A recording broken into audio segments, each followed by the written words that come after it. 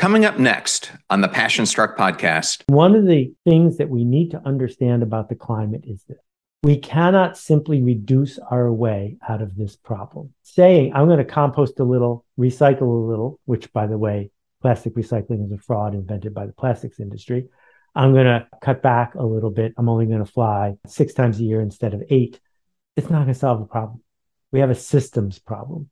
And the system problem is very simple, which is that carbon extracted from the ground in the form of concrete, combustion, and cows is underpriced. We have been stealing from our future by burning stuff way too cheap.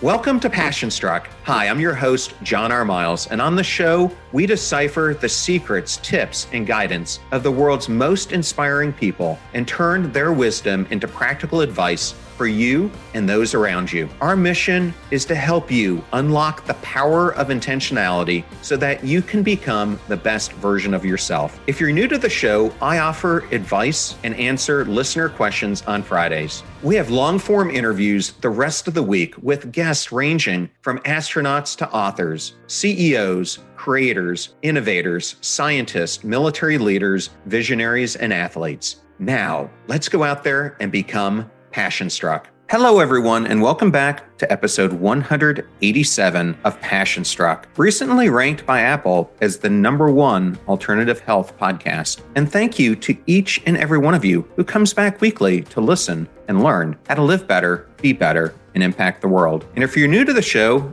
thank you so much for being here. And if you would like to introduce this to a friend or family member, and we so appreciate it when you do that, we now have episode starter packs, both on Spotify and on the Passion Struck website. These are collections of your favorite episodes that we organize into convenient topics to give any new listener a great way to get acquainted to everything we do here on the show. Just go to passionstruck.com/starter packs to get started. And in case you missed my episodes from earlier in the week, they featured Dr. Cassie Holmes, who's a professor at the Anderson School of Business at UCLA, one of the foremost experts in the world on time and happiness, and we launched her new book, Happier Hour. I also had on Jason Pfeiffer, who is the editor of Entrepreneur Magazine, and we discussed the importance of change and his new book, which also released on September 6th, Build for the Future. And in case you missed my solo episode from last week, I did one on the value of time through the wisdom of the Stoics.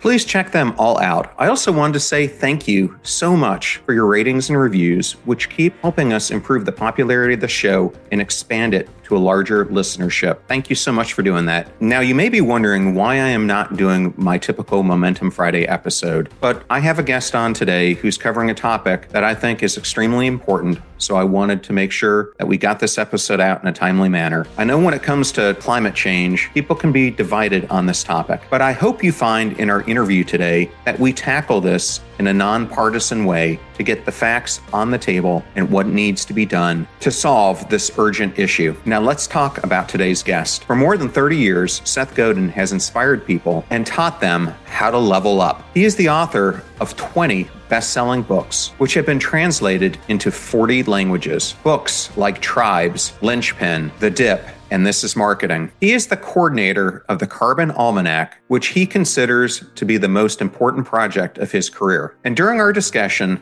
Seth lays out a primer of what climate change really is and also goes into depth on greenhouse gases. We discuss the 4 horsemen that are causing the carbon apocalypse, and which one takes most priority if we want to reverse it. Why recycling plastic is something that was made up by the industry and simply does not work. Why Seth believes it is so important that we act within this next decade or face irreversible consequences. We go into his thoughts on how we move away from fossil fuels. We then devote the majority of the episode to discussing systems change and how to go about if we're going to tackle this looming disaster. What do we need to prioritize first? How do we measure whether the changes are working or not? How do we foster public-private partnerships and get industry on board with the changes that need to happen? And also, how do we keep global stakeholders accountable? That and so much more. Thank you for choosing Passion Struck and choosing me to be your host and guide on your journey to creating an intentional life. Now, let that journey begin.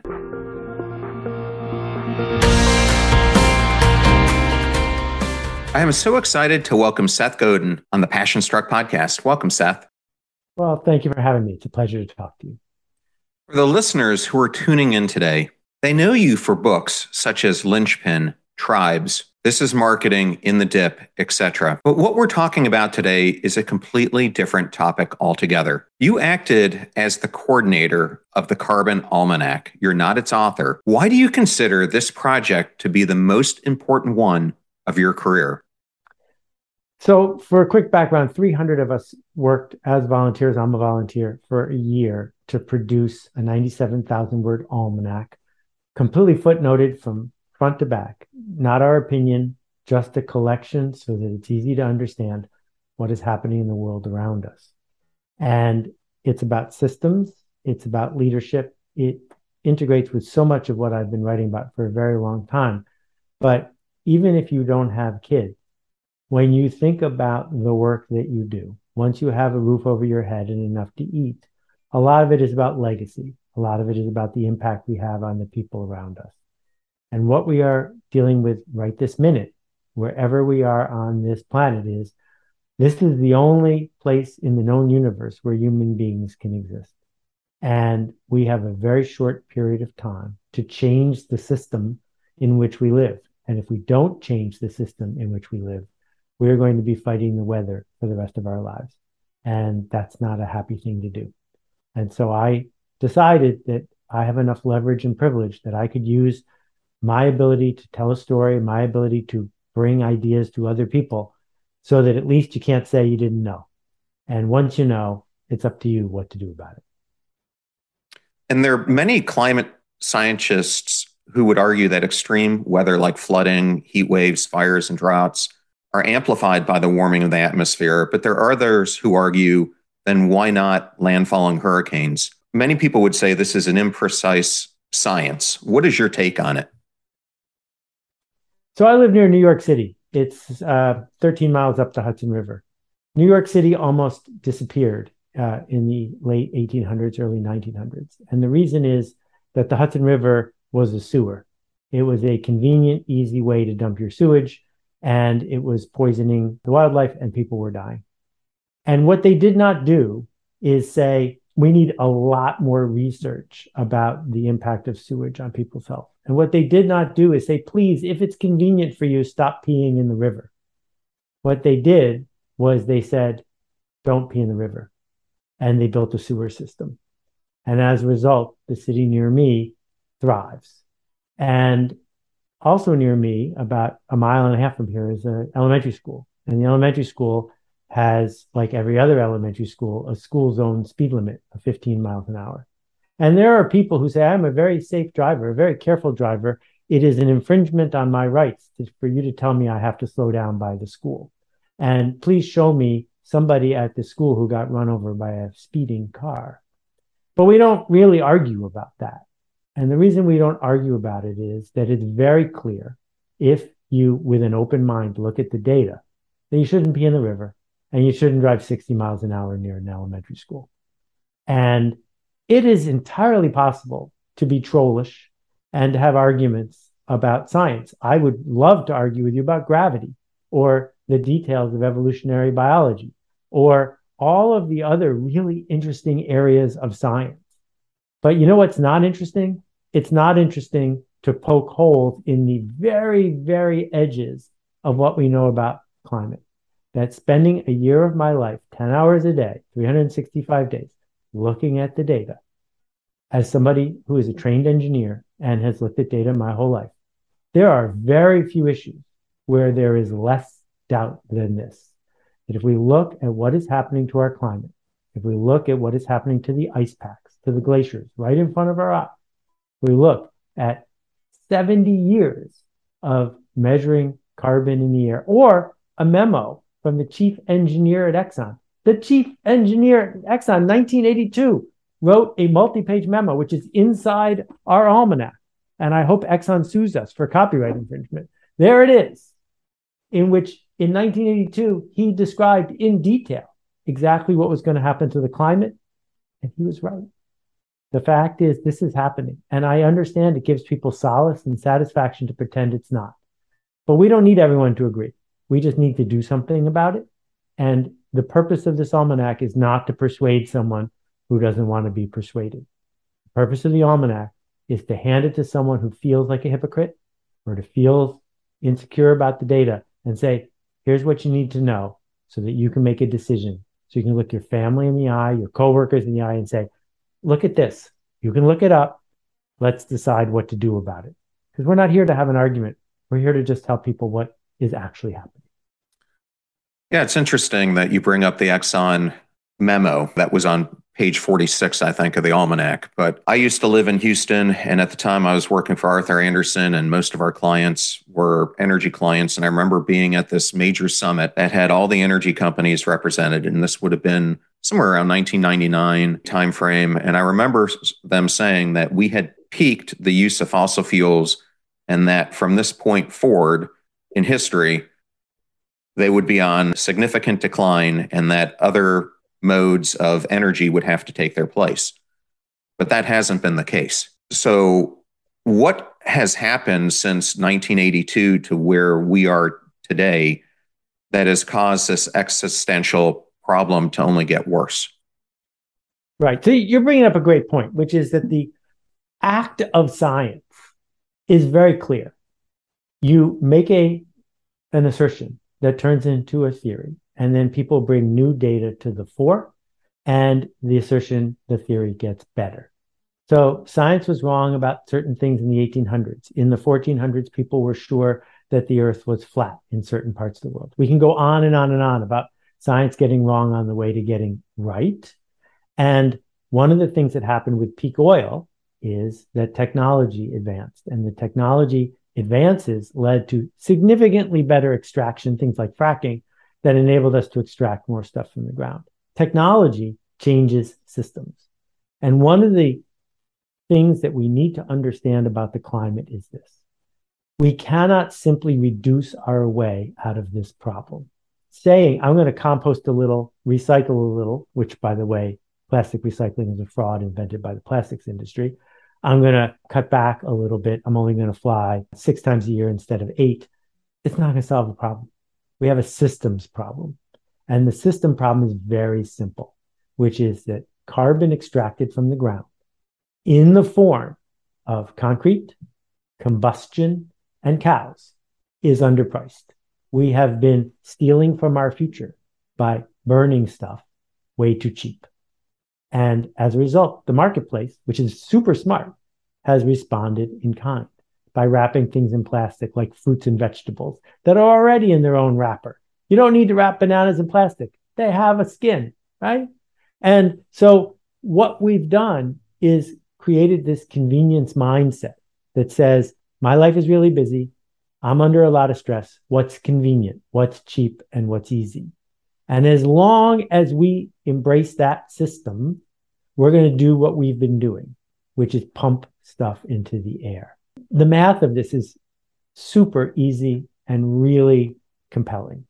That if everyone on Earth ate meat the way we eat meat in the United States, we would need a whole other planet just to hold the cows.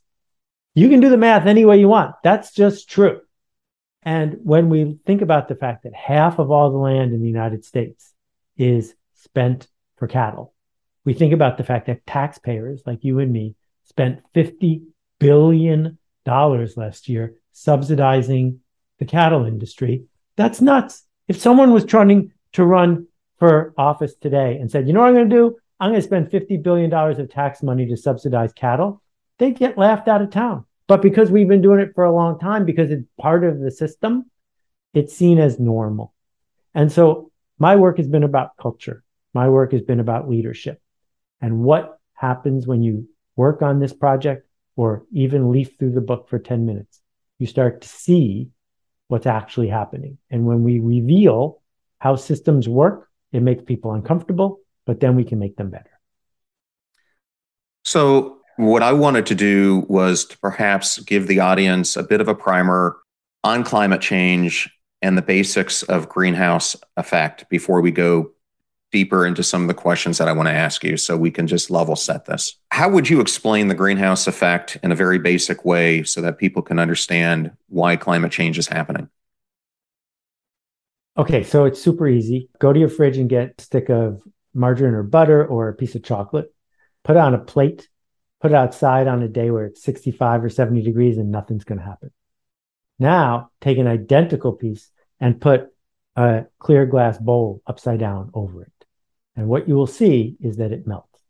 And the reason it melts is that the sun enters that domed area, but the heat can't get out. And the greenhouse effect is super simple. So let me try to explain it. Take a deep breath of air. Let's assert you brought in 10,000 bits of air. Of the 10,000 bits of air, four out of 10,000 are carbon. It used to be three. When it gets to five, the Earth is going to change forever. Why? Because those little tiny particles of carbon keep the heat from leaving the Earth. The sun comes in, but it can't get out. Now, if there was zero carbon, we would all die because it would get so cold we couldn't survive. We got lucky over the years. The reason that there's life on Earth is because we have an atmosphere that keeps some of the heat in. And there are other planets that have a lot of stuff in the air, and they're much, much hotter than the Earth. And there are many, many planets that have no atmosphere. They're colder. But we evolved to live in a world where it was 70 or 80 degrees. What's happening is as we burn things, and there's lots of forms of burning, cows do a different thing we can talk about, it puts these little particles in the air, and that retains the heat. Now, it is entirely possible for the greenhouse effect to, where you are, make it colder. And the reason for that is one of the things that happens when it gets warmer in some places is the ice cap melts. And when the ice cap melts, and almost all of the fresh water on Earth is in the ice cap, when the ice cap melts, it makes the ocean colder because you're melting ice into it, just like a Coca-Cola. And when it gets colder in the ocean, that can lead to cold wind. And so just because it's snowing doesn't mean that climate change isn't happening. It's proof that things are changing when it's snowing in Texas. So if you look at this, and I think people would refer to RCP 8.5 as one of the things everyone points to this threat, and that's very dependent on an extreme rise of coal production, if you look at the most serious scenario that they have. So you mentioned the four horsemen are coal, combustion engines, cows, and concrete. Out of those four, it would seem to me that trying to tackle coal and combustion would be the greatest opportunity we have to bring this down. Would you agree with that? Well, okay, so now we get to talk about systems. Your podcast has done a great job of helping people think about how they navigate the world personally. And one of the things that we have been seduced by, and it's one of the greatest evil marketing campaigns of all time, is Ogilvy and Mather, the great ad agency, was hired by British Petroleum to invent the phrase carbon footprint. And that carbon footprint was invented to make people of privilege, wealthy people on Earth, feel guilty about what they were doing so they wouldn't speak up about the systems problem. And so we say, well, I drive a car, so I better not say anything because there's so many people who don't even have a car. And carbon footprint succeeded because people who care about the climate get obsessed about their carbon footprint.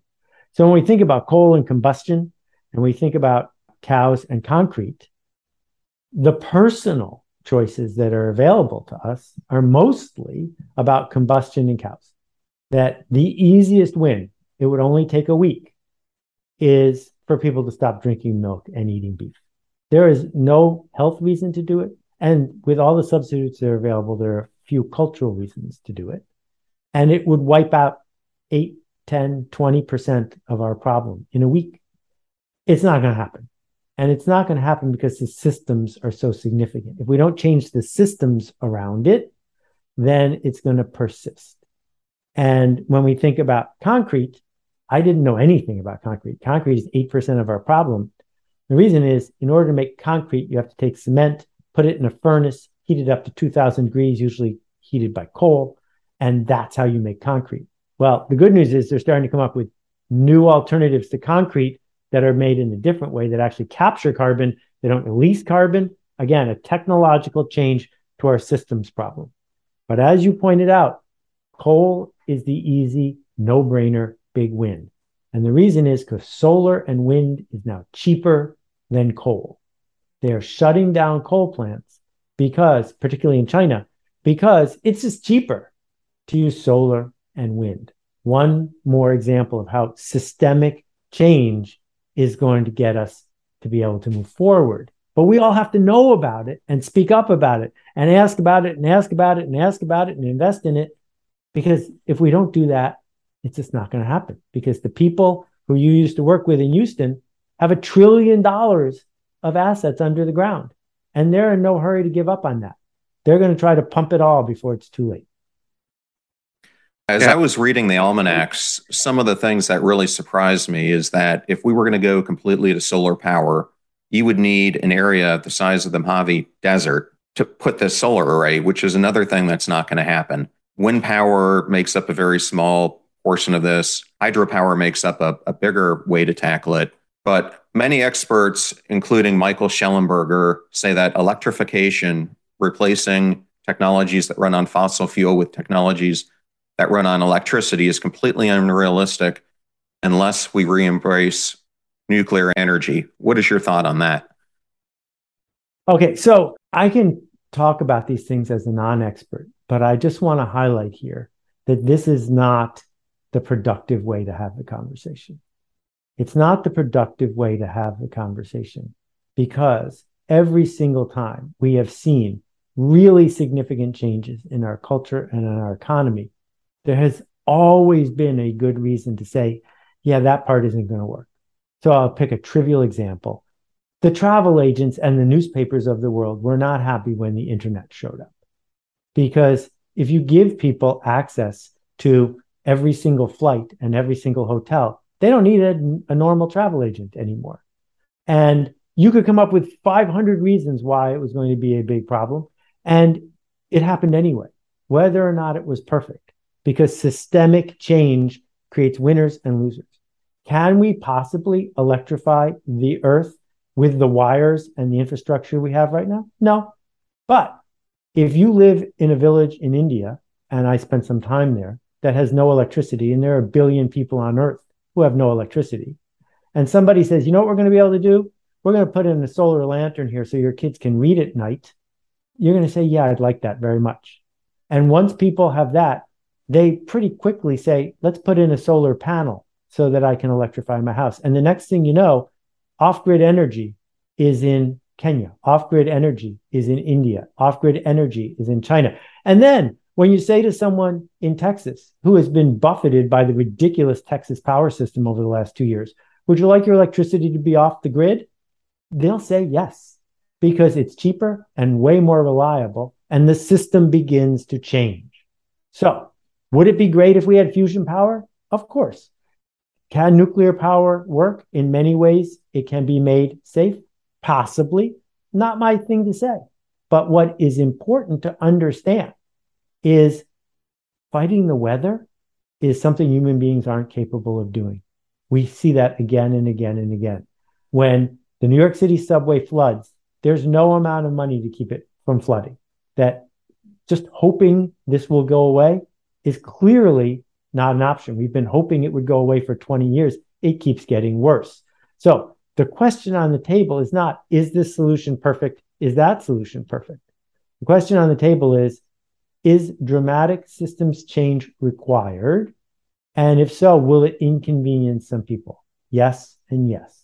So now we should be asking ourselves, not how can I personally recycle my clothes? The question we should be asking is, how often are we talking about systemic change? Are we actually fibbing when we say we're going to be net zero in 2030 in our little company? Because we probably are. And we're just hoping people will go away and then we won't have to worry about it. And what I learned from working on this project is that there is no doubt that some of the science is going to change. And there is no doubt that some people are being hyperbolic. But if you look at the pictures, if you look at the data with an open mind, it is inconceivable to me that someone of goodwill cannot see that we have to dramatically change our systems, and we have to do it now. Get ready to supercharge your hiring experience with Indeed, our fantastic partner. We at PassionStruck are all about seeking smarter, more efficient ways to do things, and Indeed perfectly aligns with this philosophy when it comes to hiring. It's more than just a job site, it's a comprehensive platform that revolutionizes the way you find the perfect candidates. With its powerful matching engine and over 350 million global monthly visitors, Indeed streamlines the hiring process, bringing top talent straight to you. No more sifting through endless unqualified resumes. Indeed does the heavy lifting just for you. And what I love about Indeed is its ability to centralize all your hiring activities, from scheduling interviews and screening applicants to messaging candidates. It's all in one place. During my career, I've hired thousands of employees, and I only wish I had Indeed's efficiency and speed back then. And here's a fact that absolutely blows my mind: 93% of employers, according to a recent survey, say Indeed delivers the best quality matches over other job sites. That's quality and speed hand in hand. And listeners of this show will get a $75 sponsored job credit to get your jobs more visibility at Indeed.com/passionstruck.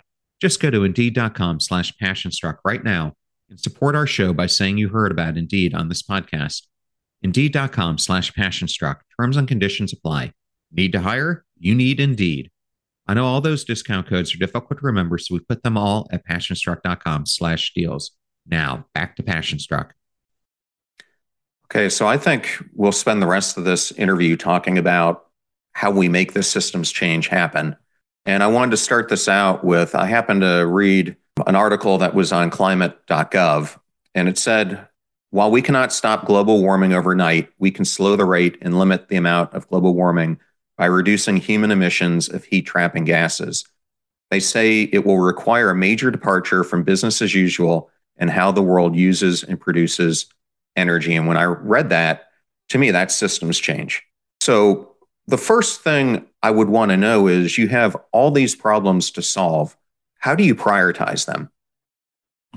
So there are a couple ways to think about where systems change comes from. And if you think about the fact that 100 years ago, with very little technology compared to today, human beings paved most of the earth. We didn't pave the earth with a coordinated top-down approach. We didn't build the interstate highway system for years and years after that. It's because we created the economic and cultural conditions for it to work. That if you didn't have a road near your house and you couldn't get to Disney World or Disneyland, then you spoke up because you needed a road. That when Henry Ford figured out how to make a car at 1/3 the price, suddenly a lot of people wanted to buy a car, and that led to the rise of gas stations. Who wants a car if there are no gas stations? Hard to sell that, right? And so the system ends up changing. So what needs to shift is the inputs of the system so that the marketplace can wake up and start doing things appropriately. So a simple example is, if it's 20 minutes faster for somebody to get on a private jet to fly to England instead of taking a commercial flight, it's their company's money, they might do it. But what we're seeing in places like France is they're saying, we don't want 15% of all of our air travel to be private jets. It's hurting all of us. So if it turns out that you take private jet fuel and charge twice as much for private jet fuel, people will make different choices about how to fly somewhere. And those choices are based on the costs of the inputs. That if Amazon was on the hook for taking back all the packaging they used to send you stuff, I guarantee you it wouldn't take more than a couple of days for them to change the kind of packaging they use when they send you stuff, because the system would change in response to the price of the inputs and the way that we're measuring the outputs.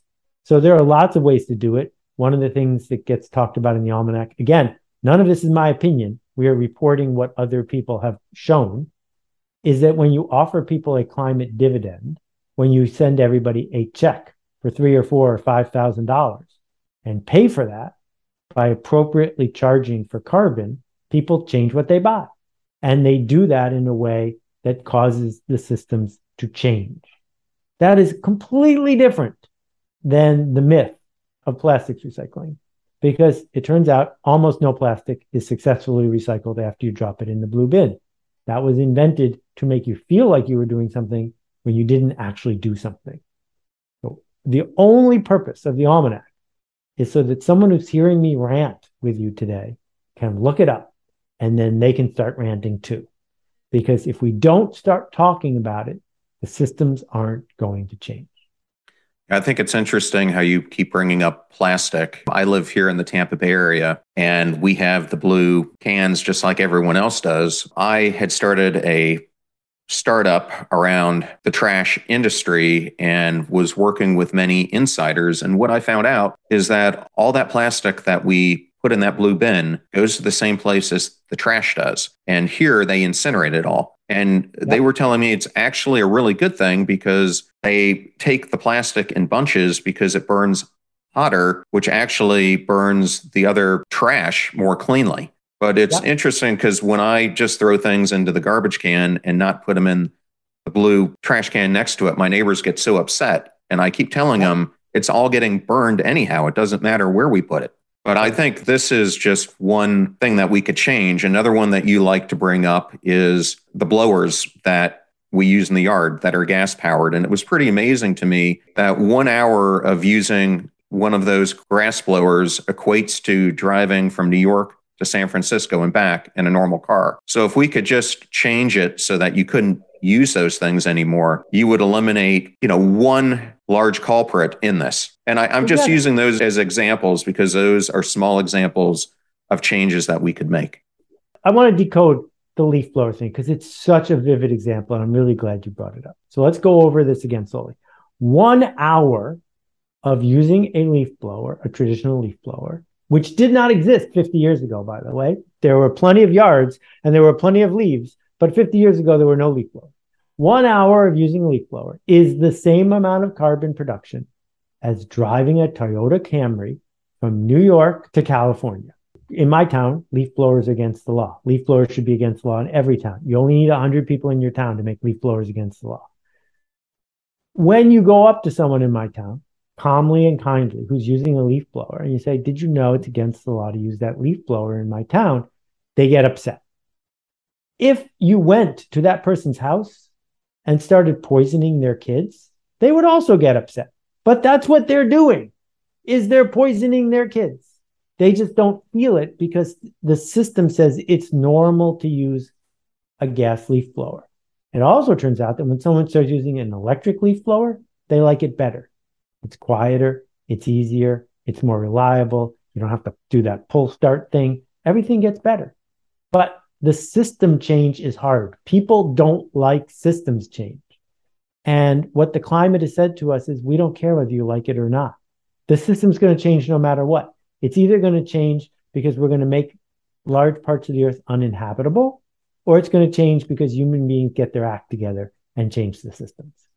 A lot of this time on the podcast, we talk, as you mentioned, how do you create an intentional life? And I talk a lot about it all starts with the choices that you make, and we make hundreds of thousands of them a day. But if you're not doing those inputs in the right way, then the long-term output is going to be completely 180 degrees from where you want it to be. And it's the same thing with systems change. If you don't make those inputs correctly, then that long-term result is going to be drastically different than what you're hoping to accomplish. So I wanted to take this down the path of, in my experience, government alone can't do this. It's going to take businesses really leading the way on this. How would you see these PPPs, these public-private partnerships, exist in the future in an ideal way? Right. So again, back to the please don't speed in the speed zone thing. Please don't speed rarely causes people to slow down. If I think about Gillette razors come in a plastic tray that holds 6 blades. There are lots of ways to deliver 6 blades without putting them in a plastic tray. Gillette sells how many hundreds of millions of razors? I have no idea. It's a lot. The person who works at Gillette is not some evil villain. They're not trying to destroy the planet. They're just doing their job. They're part of the system. How many customers would have to call Gillette's 800 number and start saying, I'm switching to another company, before the brand manager had to have a meeting with her boss and change what they were doing? Turns out not that many, because markets are really good at being heard if the business isn't a monopoly.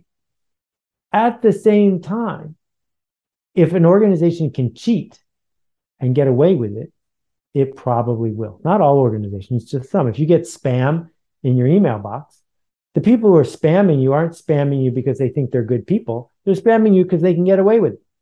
And so until we create systems that make it hard to cheat, and until we get consumers to speak up, the government's not going to pay attention and the private organizations aren't going to pay attention. So the organizations that are actually starting to shift gears now are doing it because consumers are speaking up. And so when people show up inside the Almanac community, and now there's 2,000 of us in 91 countries, they're like, well, I don't eat meat on Mondays and I recycle, so it's not my problem. How do I get everyone else to do what I'm doing? And within a week or two of working on this project, what they realize is they've been being quiet. What they realize is they've been seduced into the carbon footprint thing. And what we need to do is talk about it. So the intentional act here, and again, I get nothing if someone buys one of these.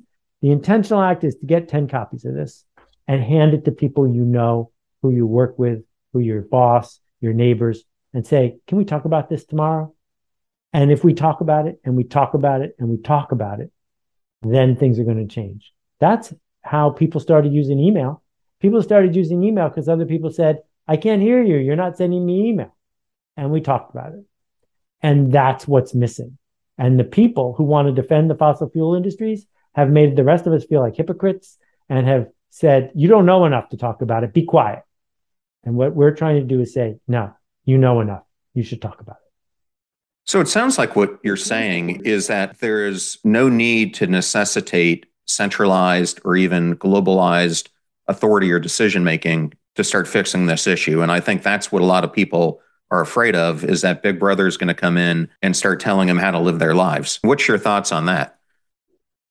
I think if we had a benevolent queen on Earth who was in charge of everyone, a whole bunch of things would get better. Unfortunately, queens don't end up being benevolent when they're in charge of everything. And so we've built this other kind of system. But the thing is, we have an enormous amount of independence. There are many, many countries in the world where you would not want to live, where they pay almost no taxes and where they almost never see anybody from the government telling them anything to do. They also don't have paved roads. They also don't have health care. And they also don't have a civil society where it's safe to go to sleep at night. I don't think you want to live there. I think we take a certain level of civil structure in our lives for granted.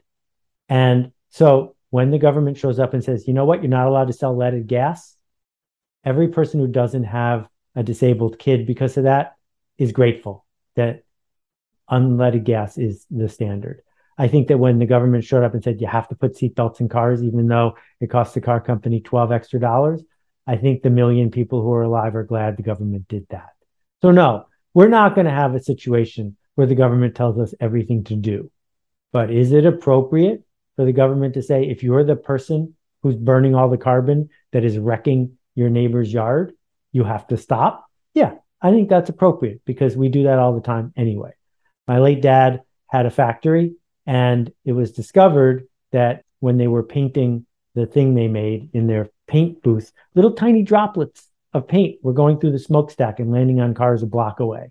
And people saw little tiny red dots on their cars. And the EPA showed up and said, you can't do that. And so he stopped. And I think we're all glad that that's the rule, because if it wasn't the rule, all of us would have crap all over our cars all the time. So what my argument is, personally, not on behalf of the Almanac, is we're used to structure.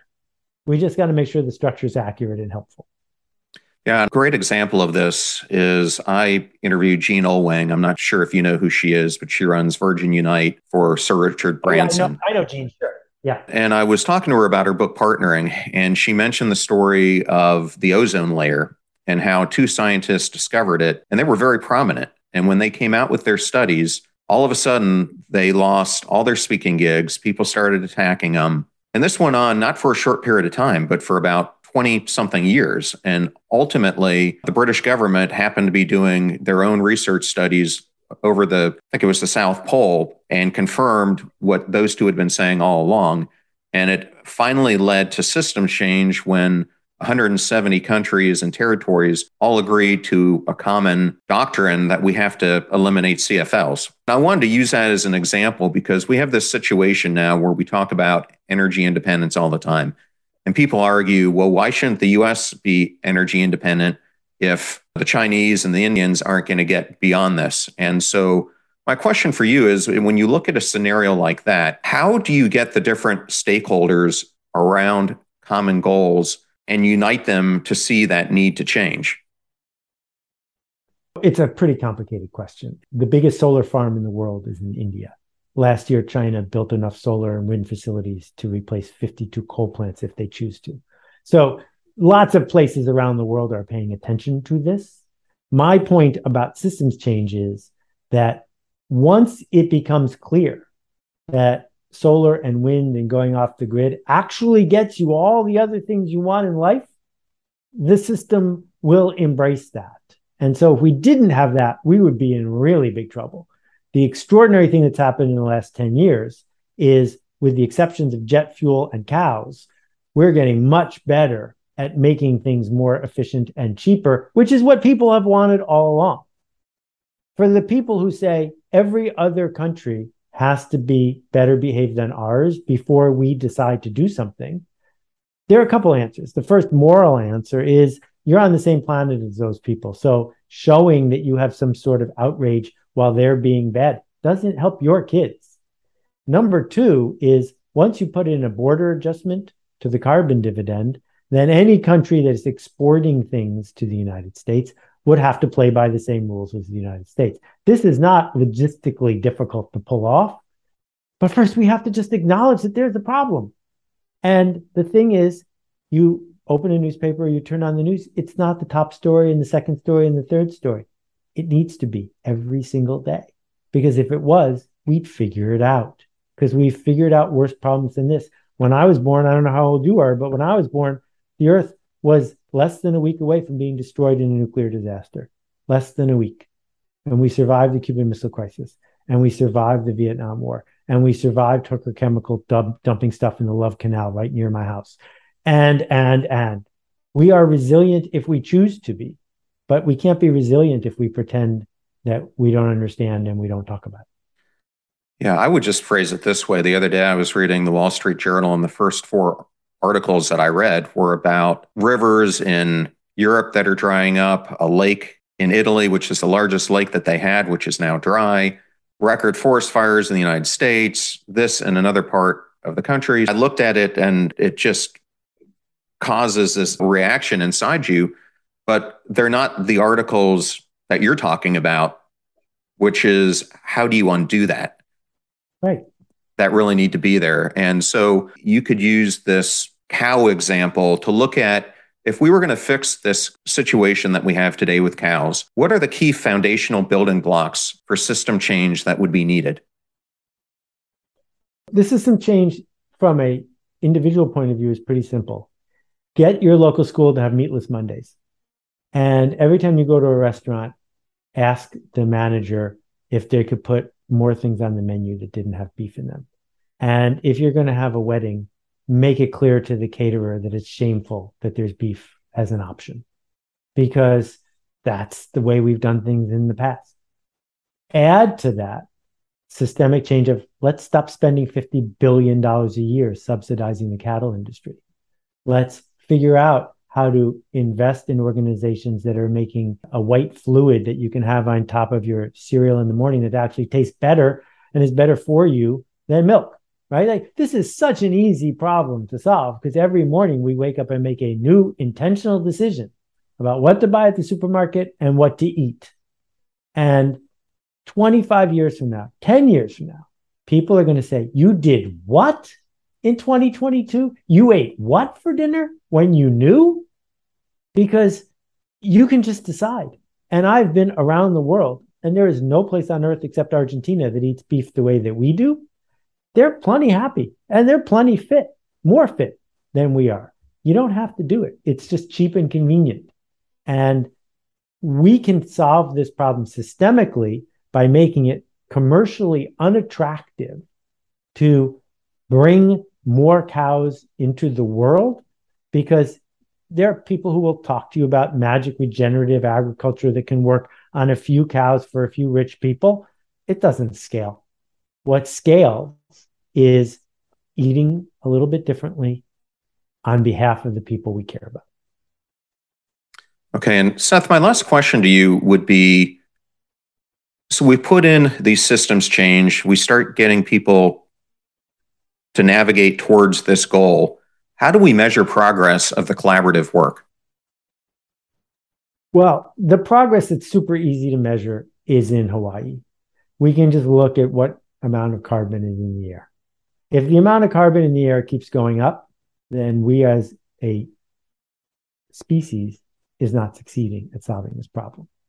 When we talk about small little components of it, how did we turn the world literate, right? Martin Luther figures out the printing press with Gutenberg 500 years ago, and now everybody who I know knows how to read. How did that happen? Did it happen all at once?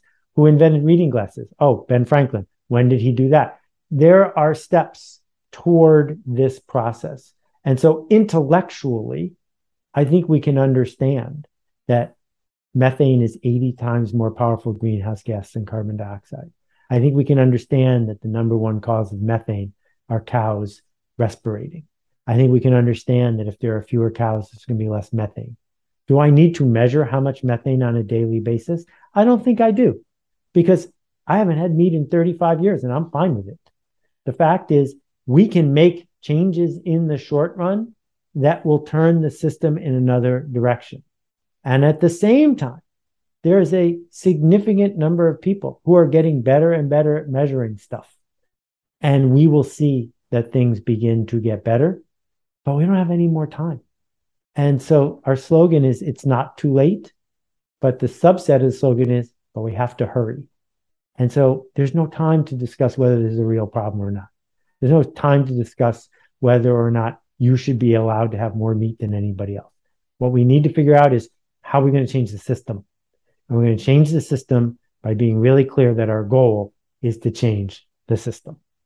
I just want to ask one short follow-on to that. I've heard you say we have 10 years we have to do this in. Why is the next decade so important? Well, the simple answer is this. Once ice caps melt, they don't unmelt. And when you melt the ice caps, a whole bunch of really significant things happen. For example, under the ice caps near the North Pole is an enormous amount of buried methane. And when that methane thaws out, it will be released into the atmosphere worse than any herd of cattle could make a difference. So you end up with the ocean changing direction. You end up with the ocean not being able to absorb any more carbon dioxide. You end up with flooding and heat waves. And guess what happens when there's flooding and heat waves? People turn on their air conditioning even more. And they say, well, I have to spend money on this and this and this because it's an emergency. And all of those things are like burning your house for more heat. It's not going to solve the problem in the long run. It's just going to be an emergency reaction. So this little window that's left to create new systems opens the door for us to say, okay, now we can take a breath and start, if you want to, exploring nuclear. But we can't wait, because that's what the fossil fuel industry wants us to do. They just want us to wait till they retire. And I think deep down, the people in that industry know that it's too late for that strategy. And they're starting to wake up. You will hear people from Shell talking about the urgency of this problem for the first time ever. That you will see that Exxon no longer denies that this is a real problem. So if the oil industry is now starting to understand it, that should be a symptom that the rest of us really need to show up. Okay. And if a listener wants to get more active and participate in the Carbon Almanac, how can they do that? So the key to what we did is, this isn't my project. This is a we project because it's a we problem. You can start your own version of this, your own book group, your own discussion group, publish your own version of what you want people to talk about. You can start a podcast. You can join one of our podcasts. There are unlimited ways for you to speak up. I'm not going to pick you. I'm not going to call you on the phone because I'm not the picker. I'm just here saying systems change happens horizontally. And when you are ready to lead, there are people who are eager to follow, but we need more people to show up and lead. It didn't take me but a week to get started on this project and find other people who wanted to follow me. And I'm not some sort of superhero. I just decided to show up and make a difference. That's what systems change looks like. Okay. You've shown it a couple times. I'm going to show it one more time. Here's the book, Carbon Almanac. I'll have all kinds of links to it in the show notes. Seth, thank you so much for taking the time to talk about this vital issue that we have to solve. Well, thank you, sir. I know this wasn't the easiest show you ever did, but I, for one, am grateful. So thanks. I thought that was an extremely important interview with Seth Godin. And I wanted to thank Seth, Marisol Solomon, as well as Penguin Random House for giving us the honor of interviewing him. Links to all things Seth and the Carbon Almanac will be in the show notes. Please use our website links if you buy any of the books from the guests that appear on the show. All proceeds go to supporting the show and making it free for you, our listener. Videos are on YouTube at John R. Miles, where we now have over 400 of them. Please go check it out and subscribe. Advertiser deals and discount codes are in one convenient place at passionstruck.com/deals. Please consider supporting those who support the show. I'm at John R. Miles on both Twitter as well as Instagram, and you can also find me on LinkedIn. And if you want to know how I book all these amazing guests on the show, it's because of my network. Go out there and build yours before you need it. You're about to hear a preview of the Passion Struck podcast interview I did with Rachel Hollis, who is a repeat New York Times bestselling author, one of the most requested speakers in personal development, and one of the top podcast hosts globally. The last 2 years, 2.5 years really, for me have been filled with those defining moments. It's been a really hard couple of years on personal levels, professional levels.